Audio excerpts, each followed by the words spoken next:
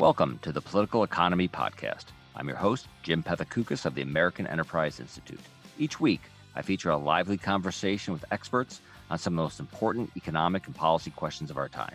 If you enjoy this podcast, please consider rating and reviewing it on iTunes, Google Podcasts, or Stitcher.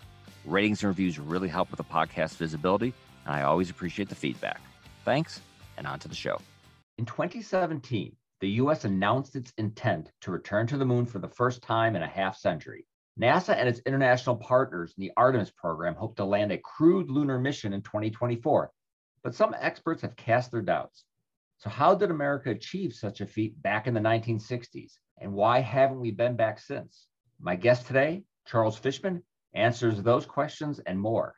Charles is a journalist and author of One Giant Leap: The Impossible Mission That Flew Us to the Moon, as well as The Big Thirst: The Secret Life and Turbulent Future of Water. Charles, welcome to the podcast. Thanks for having me. You write in One Giant Leap, and I'm going to quote you here, Apollo was an unqualified success, and it wasn't, judged on its performance, a waste of money, nor was it a use of money that the United States couldn't afford. An unqualified success. Is that a contrarian judgment among people who are disappointed that Apollo did not lead to further exploration, did not lead to moon colonies and humans on Mars? Or is that not a contrarian conclusion? It's a contrarian conclusion that I am trying to shift into the mainstream. And here's why. Very briefly, of course, we can say it was an unqualified success in that President John Kennedy charged America and NASA with landing people on the moon by the end of the decade, returning them safely to home. And we did it. We did it. Yes. On May 25th, 1961, as I discovered in incredible sort of bemusing detail, when Kennedy said, let's go to the moon, it was literally impossible. They didn't have the rocket, the spaceship, the space food, the computer. They didn't have a trajectory. They could not have plotted a course to the moon. We didn't know how to get there in a million different ways. It was impossible when he said, let's do it. And literally 100 months later, it was done. That's stunning in and of itself. An incredible engineering achievement, an incredible scientific achievement, an incredible manufacturing achievement. Often the incredible high-tech developments that the engineers and scientists came up with, there was no way to manufacture them. And so the computers, the interior of the computers were woven by hand by former textile workers hired from textile plants in Massachusetts. The spacesuits were sewn by hand on black Singer sewing machines. So the technology was advanced so far that we didn't actually have the ability to make it. That was a stunning achievement. But the real achievement was that NASA and Apollo really ushered in the digital age that we all live in. It was a stunning success in that it unleashed the world that we've become accustomed to and rely on every minute of every day. You can trace the quality and innovation and speed and robustness of your iPhone or your laptop computer in terms of heritage directly back to the computers that flew to the moon. NASA was the first organization of any kind to use integrated circuits, to use computer chips. NASA drove the price down 98%. And then, having done that, it drove the price down 78% again. NASA bought almost all the computer chips in the world 3 or 4 years in a row for Apollo. And most important, those computer chips were so important to going to the moon that NASA had this really elaborate acceptance procedure. When a batch of 1,000 chips came in, there were 12 tests that every chip went through: vibration, heat, cold. They immersed them in liquid nitrogen to make sure they were adequately sealed. If one of the 1,000 chips failed one of the 12 tests, they stopped the test and sent the whole batch back to Fairchild or Texas Instruments. And they said, these chips are no good, send us good chips. And until that moment, computer chips weren't particularly reliable. And the computer companies at that time said, We had to set up separate manufacturing lines for NASA. NASA taught us to make chips that when you press 2 + 2, you always get 4. And when you ask for your phone app, you get the phone app and not the weather app. And so NASA literally created the market and the understanding of computer chips in going to the moon. And then we stepped up and adopted those computer chips for every function on Earth. I think that story is really underappreciated, but space enthusiasts don't see that as enough. We stopped the Apollo program, and no one has gone beyond near Earth orbit since. They view that as a failure of the past 50 years. Is that fair? Right. So right. In 1972, the last time we went to the moon, we flew 240,000 miles to the moon. And literally since 1972, which is 49 years now, no human being has been further than about 240 miles from Earth. That's where the space station orbits and where the Chinese now orbit. So if success means that Apollo opened the solar system to exploration and settlement by human beings, if that's what you mean by success, then there's no question that Apollo didn't accomplish that. I guess two points. First, I want to just underscore that people, you know the joke as well as I do. What did we get from going to the moon? We got Tang and Velcro, like just pure silliness. No, we got the digital revolution that transformed the world. We just have been looking in the wrong place. And that's when you look at the evidence, that's unequivocal. We did not get Star Trek. We did not get the Jetsons. We did not get Lost in Space. We don't all fly around with our robots and go where we want to go. I think we're about to get it. You yourself are very interested in this and have explored it. And I think the key is economics. We went to space funded and motivated by a kind of national and global imperative. You can't understand going to the moon in the 1960s without understanding the geopolitics. We would not have gone to the moon without the Cold War. We were racing the Russians. And for 5 years, the Russians were beating the crap out of us. They did everything first. They appeared to have mastery of space in a way that we didn't. They launched a person into orbit on their first effort to launch a person into space. And literally 3 weeks later, we launched a person in a pop fly. We couldn't even match them coming later. We often did less well 2 or 3 or 4 months after they had done something. And so the problem with geopolitics as a motivator is in 1972, when Richard Nixon looked out across the world, when the leaders of the Soviet Union looked out across the world, space wasn't an important arena anymore. And it is expensive to go to space, and you need a clear mission and you need a clear goal. And so there's no question that if you're a space person and you think Apollo failed because it didn't pull us along, I guess what I would say is the economics weren't there for companies and non-governmental organizations of all kinds to jump into space at that moment. And I make the case, and this is my sense of it, I've been a space reporter since 1986. I don't think the leadership of NASA was clear on where we should go next and how we should get there. And that muddle led to literally 30 or 40 years of compromises and poor missions, over-promising and under-delivering. You know, I love the space shuttle. I love the space station. You know, I don't think they have been good custodians of our space money, to be honest. The robotic exploration missions have been brilliant and pioneering compared to what we've gotten from the human spaceflight program. But that's not necessarily the fault of the frontline people at NASA. That's a leadership failure. Well, I mean, one bit of evidence that NASA and its leaders did not do a great job explaining what was the point of sending people into space after they landed on the moon is that now that we seem to be sort of in this new era of space exploration and thinking about a space economy, and we have the billionaire space race, is that the criticisms of the 1960s space race are just being sort of repeated today.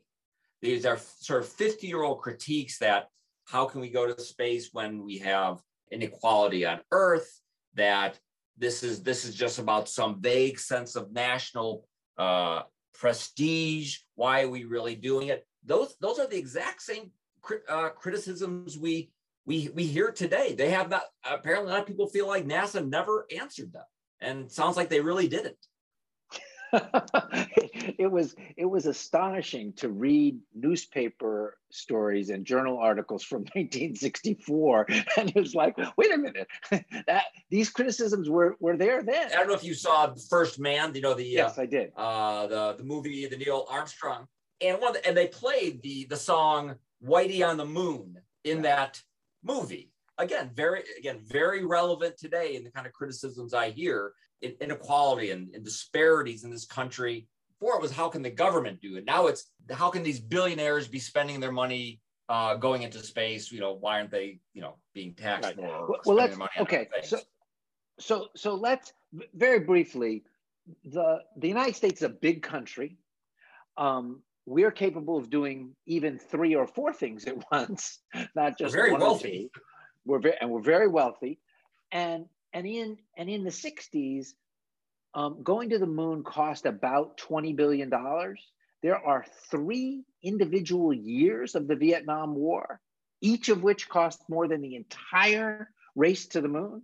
So we could clearly afford to go to the moon. That's not a question. Whether it was the right use of money is a separate question than whether we could afford it. So in the 60s, we tackled poverty, women's rights, civil rights, voting rights in dramatic ways. The economic inequality, gender inequality, all fell dramatically. The number of Black Americans who voted for Lyndon Johnson compared to voting in the election of Kennedy and Nixon, I believe it was 2 times the number because of the passage of civil rights and voting rights. So we actually made progress on all those things. We didn't fix them, and those problems still dog us. What's happening now is completely different. I really dislike, I think it is completely misleading to call what Elon Musk at SpaceX and Jeff Bezos at Blue Origin, and to some degree, Richard Branson at Virgin Galactic, a billionaire space race. Musk and Bezos are in business to change the business of space, to create a space economy, just the way that Bezos created Amazon. Their goal is very simple. They want to take something that has historically cost $100 million and bring the cost down to $1 million. What used to cost $100 million to launch to space will now cost $1 million. And when you do that, as you know, you completely change what's possible. $100 million is the kind of decision that even big companies would hesitate. Like, do we need to do this? Is it the only way to do this? What if it blows up? There are individual news organizations to this day, the networks, the Wall Street Journal, the New York Times, Washington Post, that can spend $1 million a year to keep a correspondent in a dangerous place. $1 million to go to space completely changes the landscape. Those people aren't, they may be in an ego race. They may, they may think of each other as rivals in that way, but this isn't philanthropy and it isn't indulgence. Bezos expects Blue Origin to become a going business. I've been to Blue Origin and I've interviewed him a bunch of times on this topic. He expects there to be a Thursday afternoon launch to orbit on a Blue Origin rocket before too long. If you miss this Thursday, they're going to launch again next Thursday, just like the Southwest Airlines 3:00 flight from Dallas to LaGuardia. Elon Musk is 5 years ahead of Jeff Bezos. Elon Musk and SpaceX and that crew are doing something as a company that only 3 nations in the world have done. Send human beings successfully to space, flawlessly fly rockets to orbit, to the space station and back. So I think and I sometimes sound a little too enthusiastic, I think that we are absolutely creating a space economy. We're creating a new kind of economic platform. And we don't know, just like in 1998, it wasn't clear what the internet was going to unleash, but it has literally reached into, everything from real estate to, we now see these rocket launches from the perspective of the rocket as they're going up, right? Everything is touched by it. I think 10 years from now, there will be dozens of people living and working in space, and they will be creating economic value. They will be paying their own bills. And I think 20 and 30 years from now, this moment that we're living in now will look like the beginning of this remarkable transformation in which space becomes a much more tangible economy. I had MIT astronomer Sarah Seeger on the podcast earlier this year, and I expected her to say that as a scientist, she would prefer NASA take the lead. But she was thrilled at the advances being made by the private sector. So even people who are doing pure research are glad Elon Musk and Jeff Bezos had decided to invest in space. Absolutely. And I think NASA is doing the wrong thing right now. In the paperback of the book has a new chapter, and I make this argument in that new concluding chapter. This is the most exciting moment in space. But Musk and Bezos are showing that the private sector can handle the operational aspects. It's not simple or easy or low risk to fly a United 757 from JFK to Heathrow. It's demanding and complicated and dangerous, but the government creates a structure to support that, and then the private companies do it every day.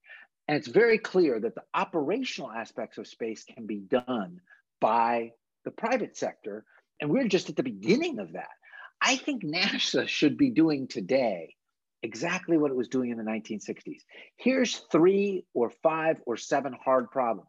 We need spaceships that have artificial gravity. Every spaceship in a TV show has artificial gravity, or a movie, right? But we could have spaceships with artificial gravity. It's just an engineering problem, just in quotes. That's what I want NASA to be paying attention to. Something no one talks about.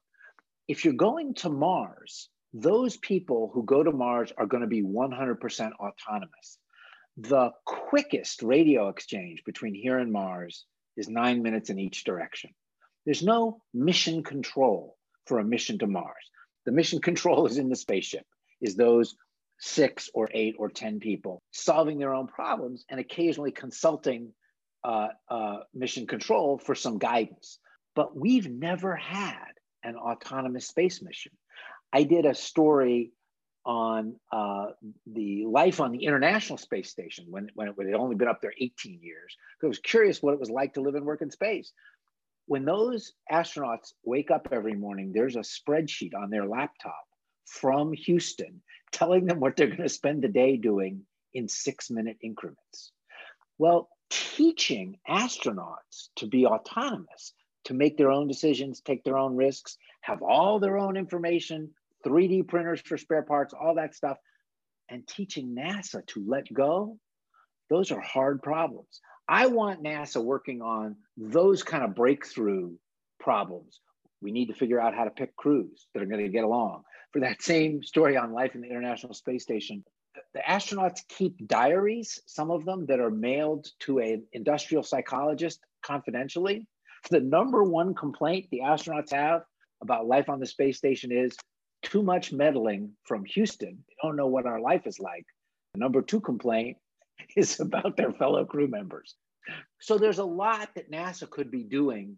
And I don't need NASA to be developing the SLS launch system and the Orion capsule. It's pretty clear we have big problems, and I'd like them to tackle those. Do you see that changing all over the next 5 to 10 years? It would take somebody bold, but I think a new leader for NASA, and I think the science. I mean, we're about to launch the James Webb Telescope. Finally, I think that's going to be great. The scientist you were talking about, the woman Sarah. Right now, there's a company, which I'm sure you've heard of, called Planet Labs, that photographs the entire surface of the planet every day.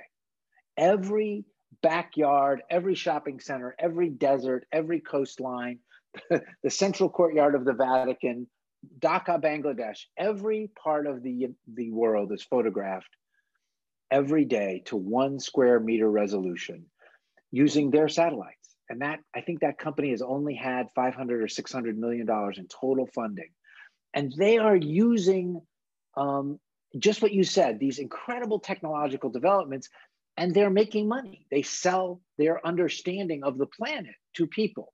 And so I think the companies I hope will show NASA how unnecessary it is for NASA to do we don't have government run airlines, right?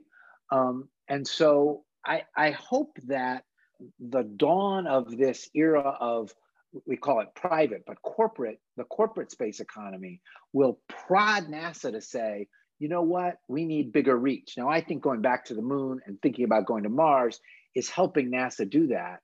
But NASA needs a shakeup. There was a report a month ago about NASA's effort to design and fabricate new spacesuits. They have spent $420 million in the last 9 years, and they don't have any spacesuits. They don't have a design. They don't have a contractor, and they're expected to spend another 600 plus million to get 1 test spacesuit and 2 operations. They will have spent $1 billion to get 2 spacesuits.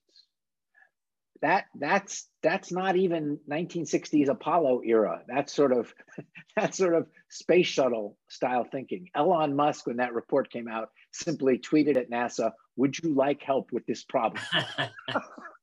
The example you just gave, that is the kind of thing which will result in another 50 years of some of these dreams not coming true, of not having colonies on Mars, colonies on the moon.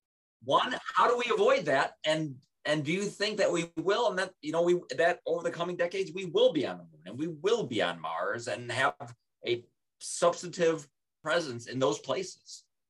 So let's make a distinction. I think the space economy that I imagine, that is literally driven by economics. People can do things in space, get information, make products that can't be made on Earth and send them down.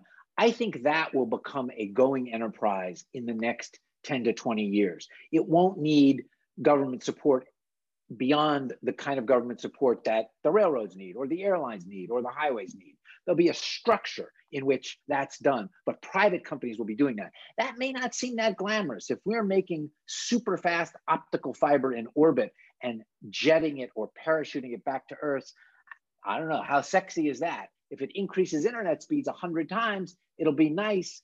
If it's all done robotically, it may be a burst of attention and then just do what it does.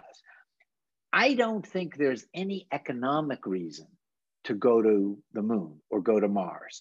Whatever resources those places have, those resources are only good for going further out in space. It will always be easier to get, all kinds of valuable minerals right here on Earth than to go harness an asteroid and tow it this way and mine it and send the stuff down.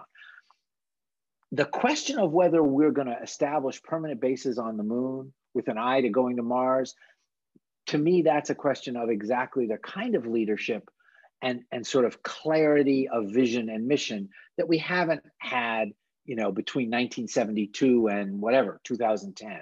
Lots of presidents have announced lots of programs that didn't happen. We're going to go to the moon. Here's why. We're going to go to Mars. Here's why. Here's what we're going to get from that.